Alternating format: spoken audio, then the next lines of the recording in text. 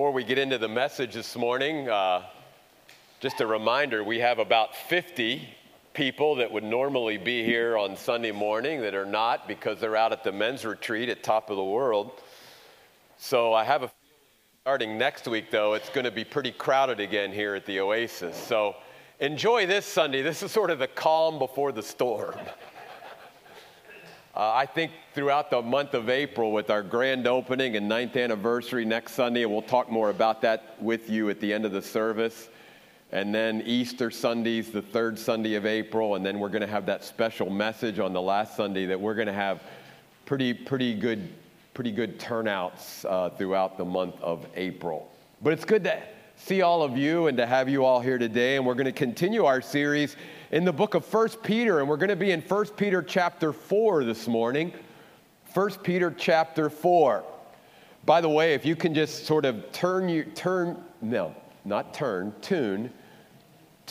ear out, this whole nasally, allergy, terrible sounding voice today.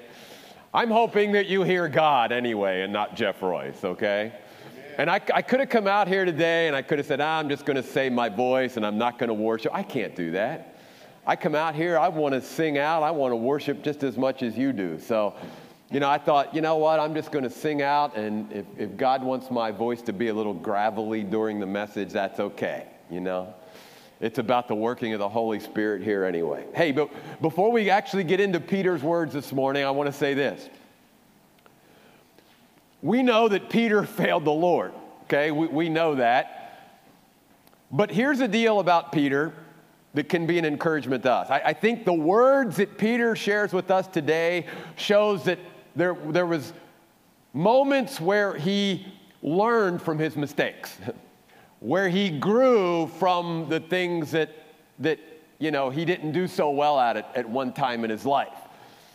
And I think that's what God wants to see in our lives. It's not that we're not going to fail at times. It's not that we're not going to fall down at times. But with the Lord, can we pick ourselves back up? And can we learn something from that experience? Can we take something from that experience that will help us be better, be able to even help others better as we move forward in this life? And I think that was the case with Peter for this reason.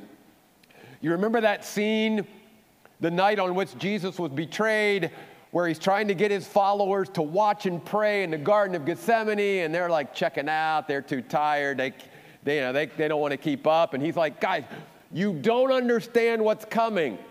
And if you don't prepare yourselves and you don't ready yourselves for what's coming, this season is going to run you over, because it's not going to be easy, because Jesus knew his crucifixion was coming, and all the suffering and even all the persecution that was going to come down on the early church that we find out about in the book of Acts. And he needed these men and these women to be ready and to be strong, but they just didn't seem to get it. And we know what happened. Peter was like declaring how he was so ready and he would never deny the Lord, and everybody else could turn their back on God, but not him. And we know how miserably he failed. Because Jesus said, before the cock crows 3 times, you will deny me. And he did. He fell flat on his face. So Peter comes to us now, God's people, and we know that he's talking to people who are going through hardships and trials and persecution now. That's who he was writing to. And he's saying to all of us, you got to be ready. Because there's going to be a season in your life. There's going to be seasons of our lives. It's going to be hard.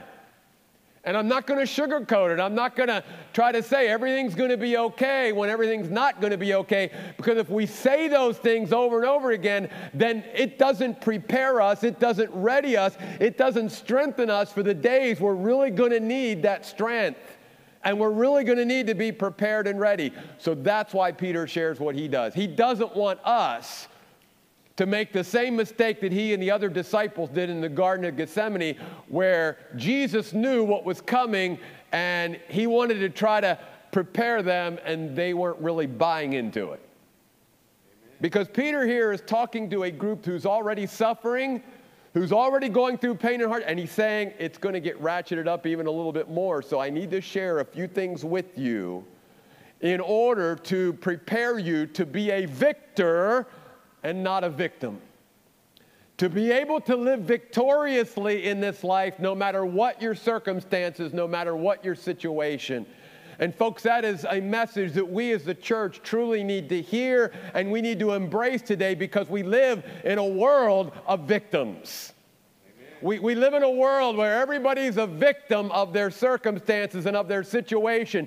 And they basically have allowed life and whatever life has brought to them to rule over them and define them, rather than them to rise above their circumstances and situations and to sit above it.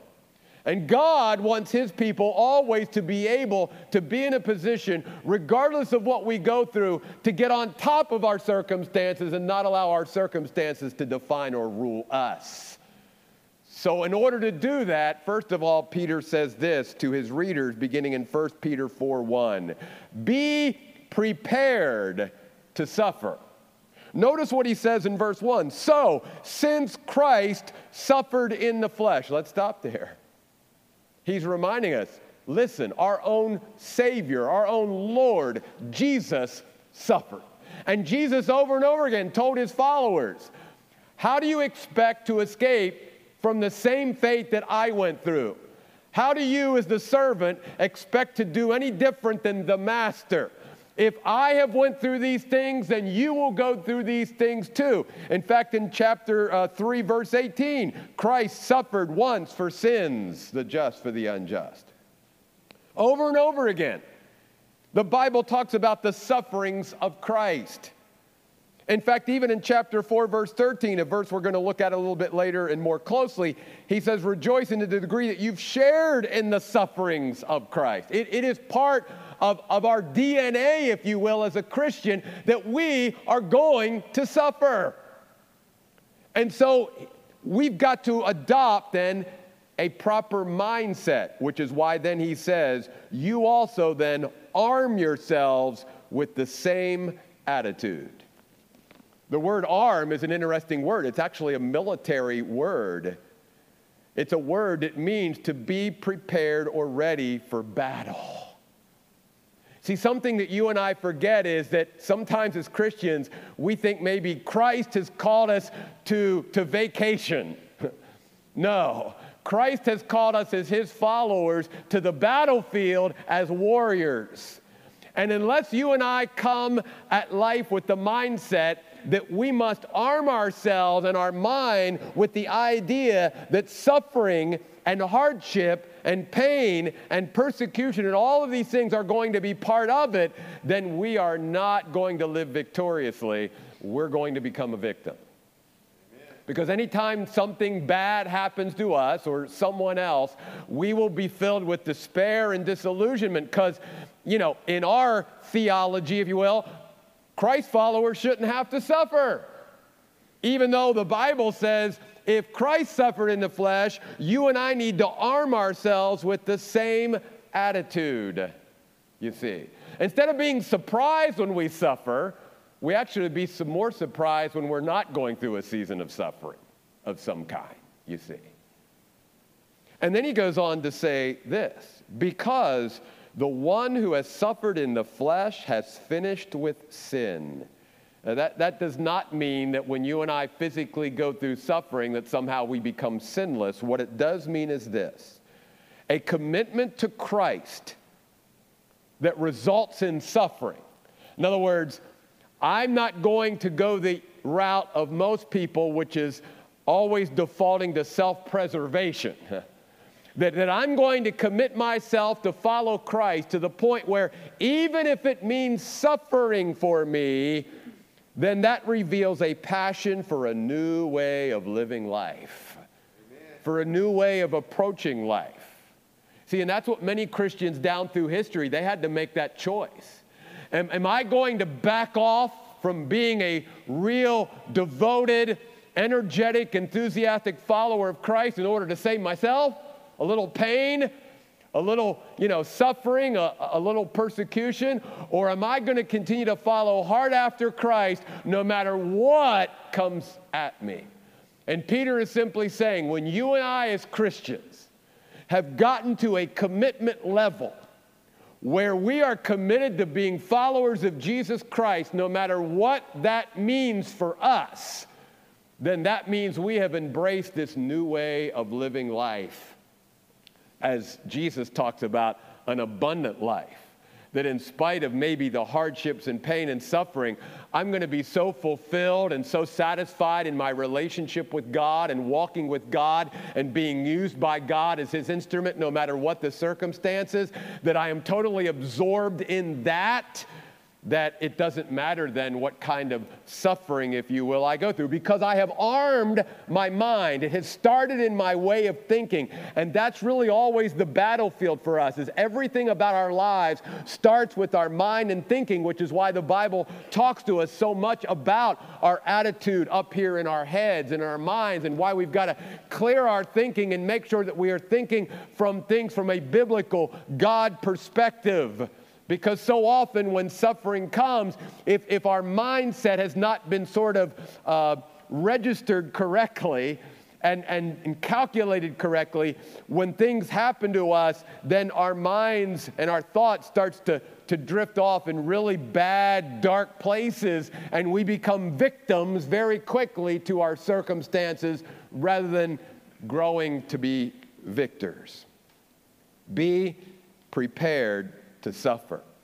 Let me share with you some verses that remind us of this. Philippians chapter 1 verse 29 says, "It has been granted to us not only to believe in Jesus Christ, but also to suffer for Him." See, it's actually granted to us not only to believe in Jesus Christ, but also to suffer. Belief and suffering for Christ are one and the same thing. Yet you talk to many Christians and it's almost like, well, I'm a Christian. I'm a follower of Jesus Christ. Why are bad things happening to me? Have you not read the Bible? How about 2 Timothy 3:12? "Now, in fact, all who want to live godly lives in Christ Jesus will be persecuted."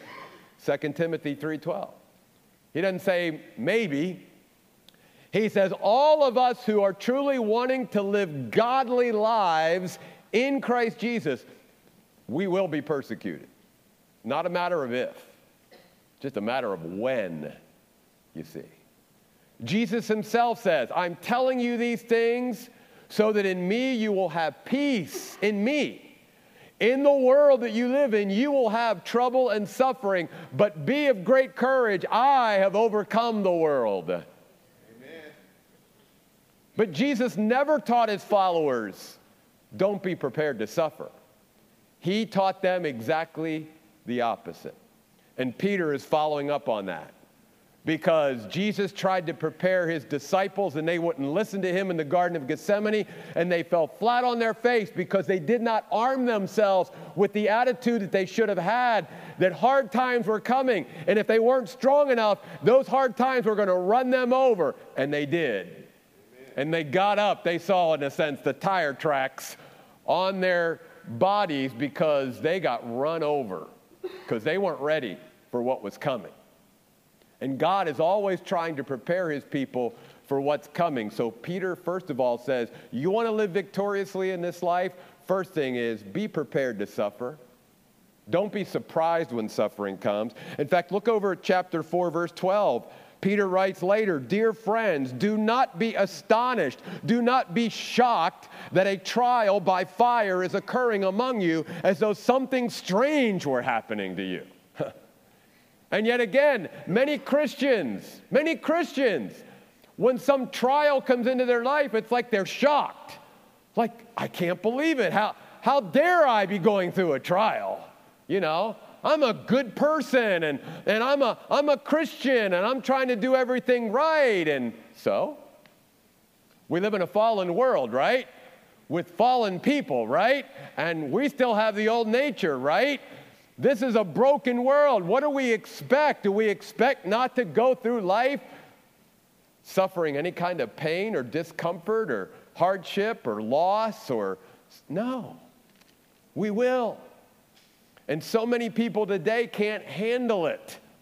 They can't deal with life which is why they turn to all these different substances and coping mechanisms, because they can't deal with it, because they're not strong enough to deal with it. And God's people should be strong enough to deal with it, because we can do all things through Christ who strengthens us. Amen. Secondly, Peter says, not only be prepared to suffer, but if we want to live victoriously in this life and be a victor, not a victim, be consumed with the will of God. Notice what he says, again, back in chapter 4, verses 1, 2, and 3. Since Christ suffered in the flesh, arm yourselves with the same attitude, because the one who has suffered in the flesh has finished with sin, in that he spends the rest of his time on earth concerned about the will of God and not human desires, for the time that has passed was sufficient for you to do what the non-Christians desire. And then he lists some things. I want to direct your attention, first of all, to two phrases from verse 3 and verse 2. First of all, the phrase in verse 3, the time that has passed.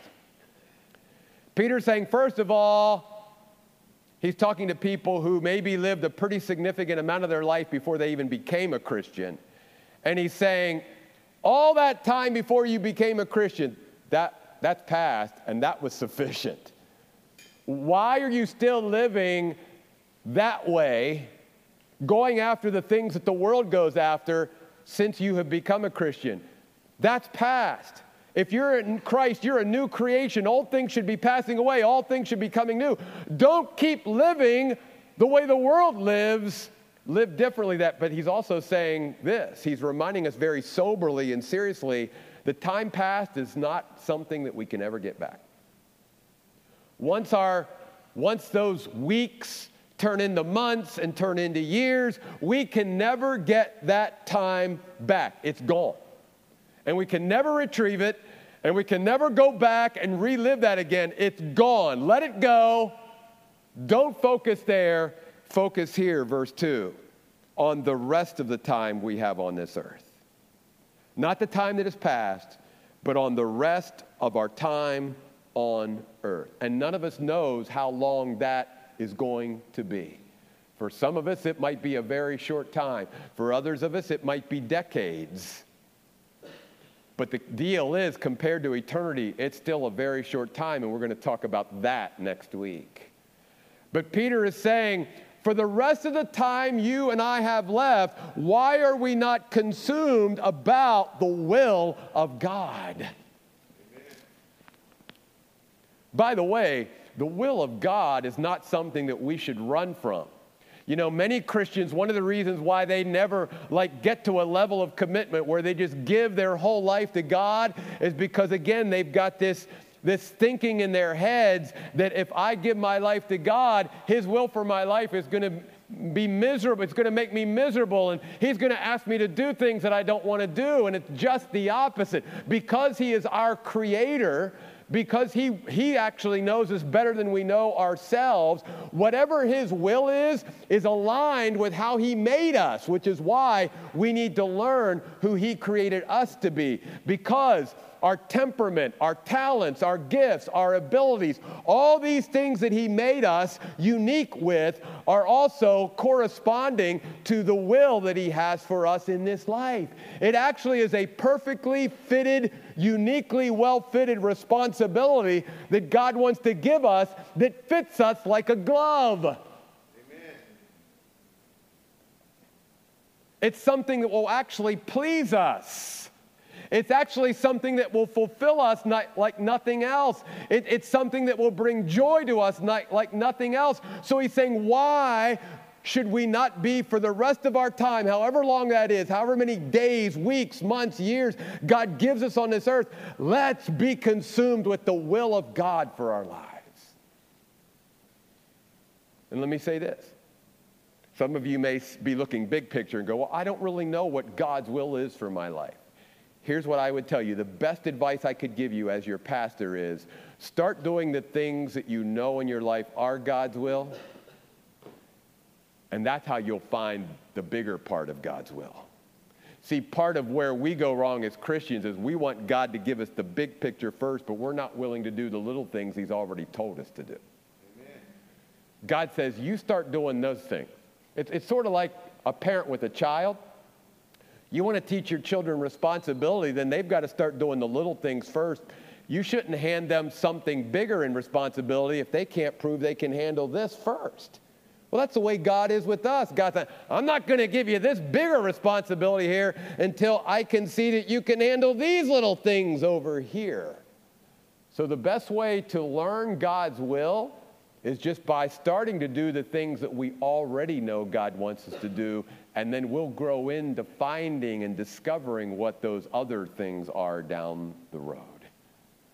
Be consumed with the will of God. That's a way to live victoriously in this life and not become a victim, but rather a victor. Third, be aware that God has the last word and eternity awaits.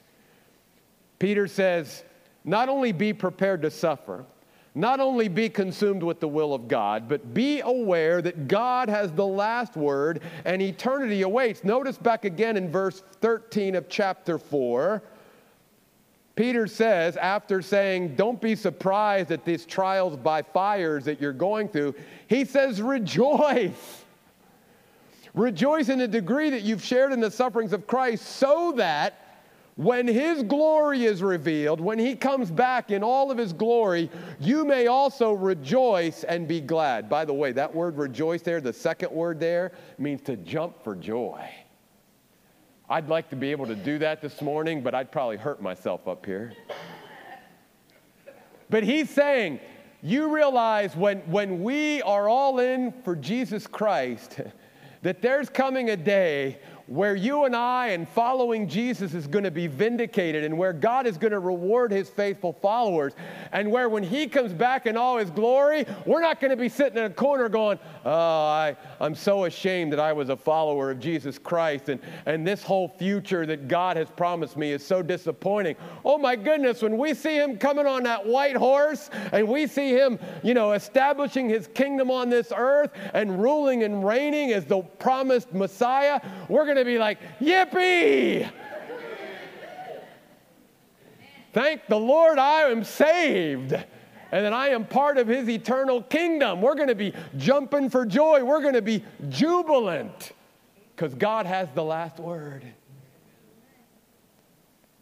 God has the last word, and eternity is awaiting. And Peter is basically saying, yeah, it's hard right now. But what do you think about the future and the destiny of those who just turn their backs and literally run from and reject the love of God and reject the free gift of salvation? What about that? In fact, notice that Peter talks about them, because in verse 4, he picks it up saying, look, your unsaved friends, especially that you used to hang with, he said they are astonished when they see this change in your life, and they don't understand why your life and why you're living it differently from the way you used to. You're not running with them now. You're not running with the same crowds you used to run with. Your priorities are all different, and they can't understand it. And it's okay, because they can understand it. But that doesn't mean you should stop following Jesus with all your heart. That just means you may have to make a choice between following Jesus or continuing to do what your friends do. And sometimes it's not even your unsaved friends. Sometimes it's your uncommitted Christian friends. Sometimes that's the suffering that you and I have to go through. That as we continue to follow hard after Jesus, that means some other relationships get left behind. Because sometimes it's going to come down to, am I going to follow hard after Jesus, or am I going to continue to sort of cater to these group of people over here? And sometimes it's mutually exclusive. You and I sometimes can't continue to follow after Jesus and yet be really close to these people, because their priorities and their values and everything is so different from what a committed Christian's values and priorities should be. And he says, though, notice, they are getting ready to face, verse 5, a reckoning before Jesus Christ, who stands ready to judge the living and the dead. Unfortunately, if they continue to go down this road, there's a day of reckoning coming for them. Because again, why? God has the last word. And you and I are going to be so glad, even jumping for joy, that we were on the side of Jesus Christ when that day comes. In fact, he even goes a step further. He says in verse 17, it is time for judgment to begin, starting with the house of God. And if it starts with us, notice what the question is. What will be the fate of those who are disobedient to the gospel of God? And he sort of lets it hang there, because we don't want to even think about that. Which, can I say, goes back to one of the messages in Peter, is why God wants his people, his church, to be such a dynamic witness in the world in which we live. Because we should care about the eternal destinies and fates of our fellow human beings. And we don't ever want to see them go out into a Christless eternity. We want to see them turn to Christ and experience the abundant life that you and I have. And that means we need to be a strong witness, because what will that fate be? I've shared this with you before, and this is a good time to share this again. Here's what Peter is saying in a nutshell. First of all, to the Christian, he's saying, you realize whatever difficulties and hardships and suffering and pain you go through as a Christian, do you realize this is the only hell you will ever know? Amen. And to the one who doesn't believe in Jesus Christ, whatever good, whatever joy, whatever they can somehow accumulate, what little bit of time they have on this earth, that's the only heaven they will ever know. Peter is saying, if you and I want to live victoriously and be a victor, not a victim, let's always keep in mind every day what awaits. Eternity awaits, and God is going to have the last word. Amen. That keeps us from our minds getting to a place that is very unhealthy, especially when we're going through difficult circumstances. Next, Peter says, be at rest in God's supernatural provision and character. Be at rest in God's supernatural provision and character. I love this. Look at verse 14.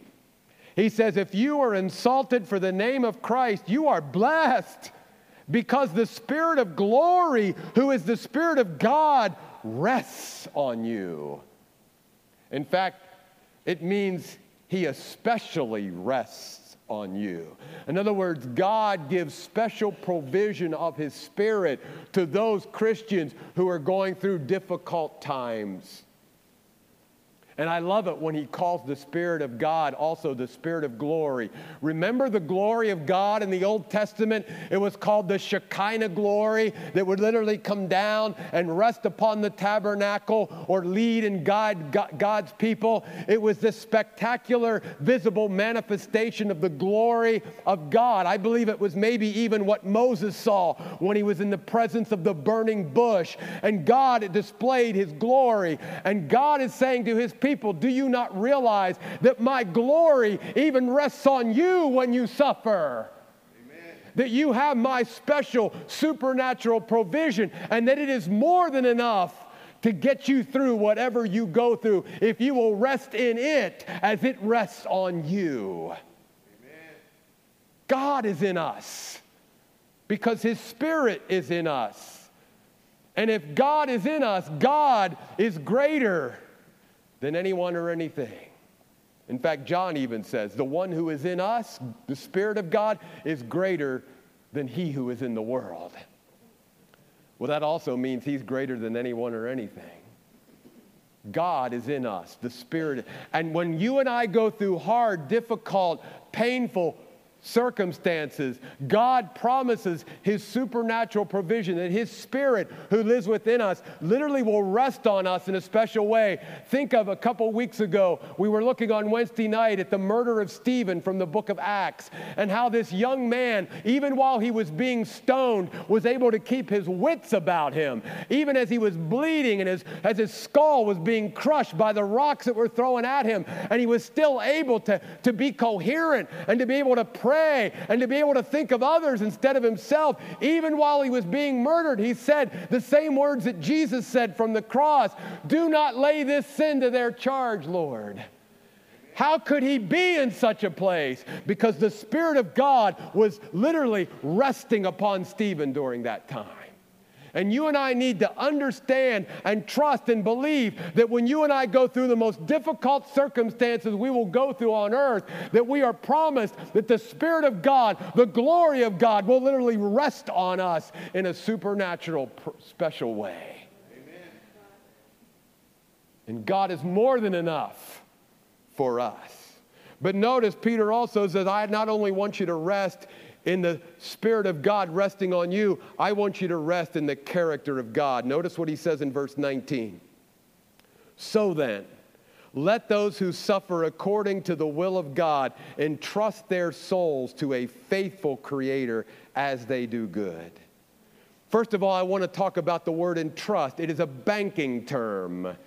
It was a term that was used in biblical times for depositing something for safekeeping. What Peter is saying is you and I can deposit all of our life, our soul, who we are, the things most precious to us, and we can deposit all of that to God, and He's going to keep it safe because no one can watch over it and care for it like God can, including me, including you. That's why he says we can literally entrust our very soul, who God created us to be, to Him, because no one can keep it safer than God can. Amen. No one can watch over us like God can. The God of Israel neither slumbers nor sleeps. His eye is always on us.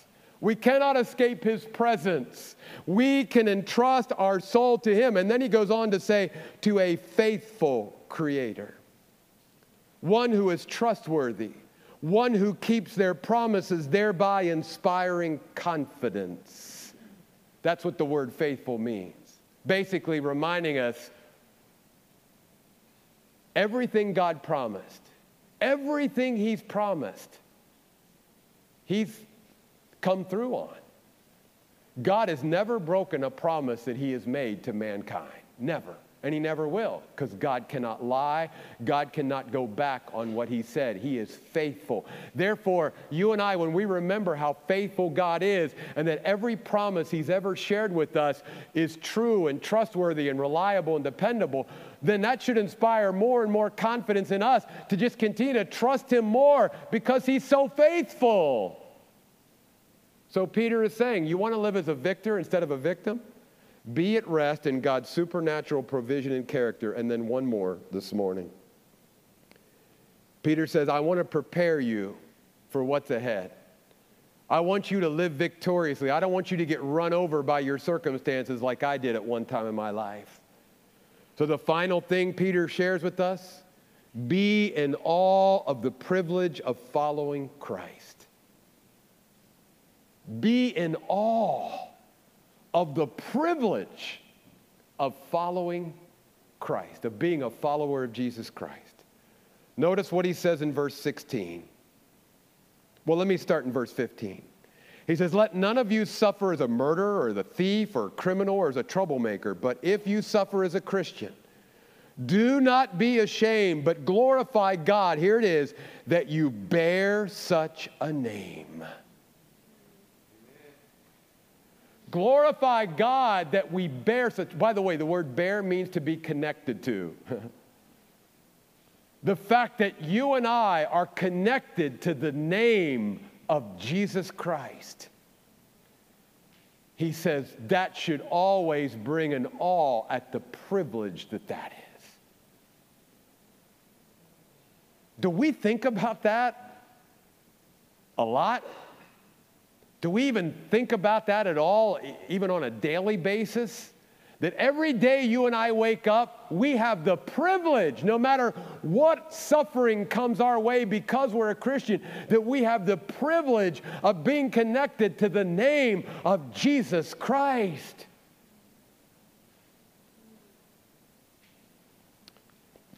Turn with me, please, to the book of Acts.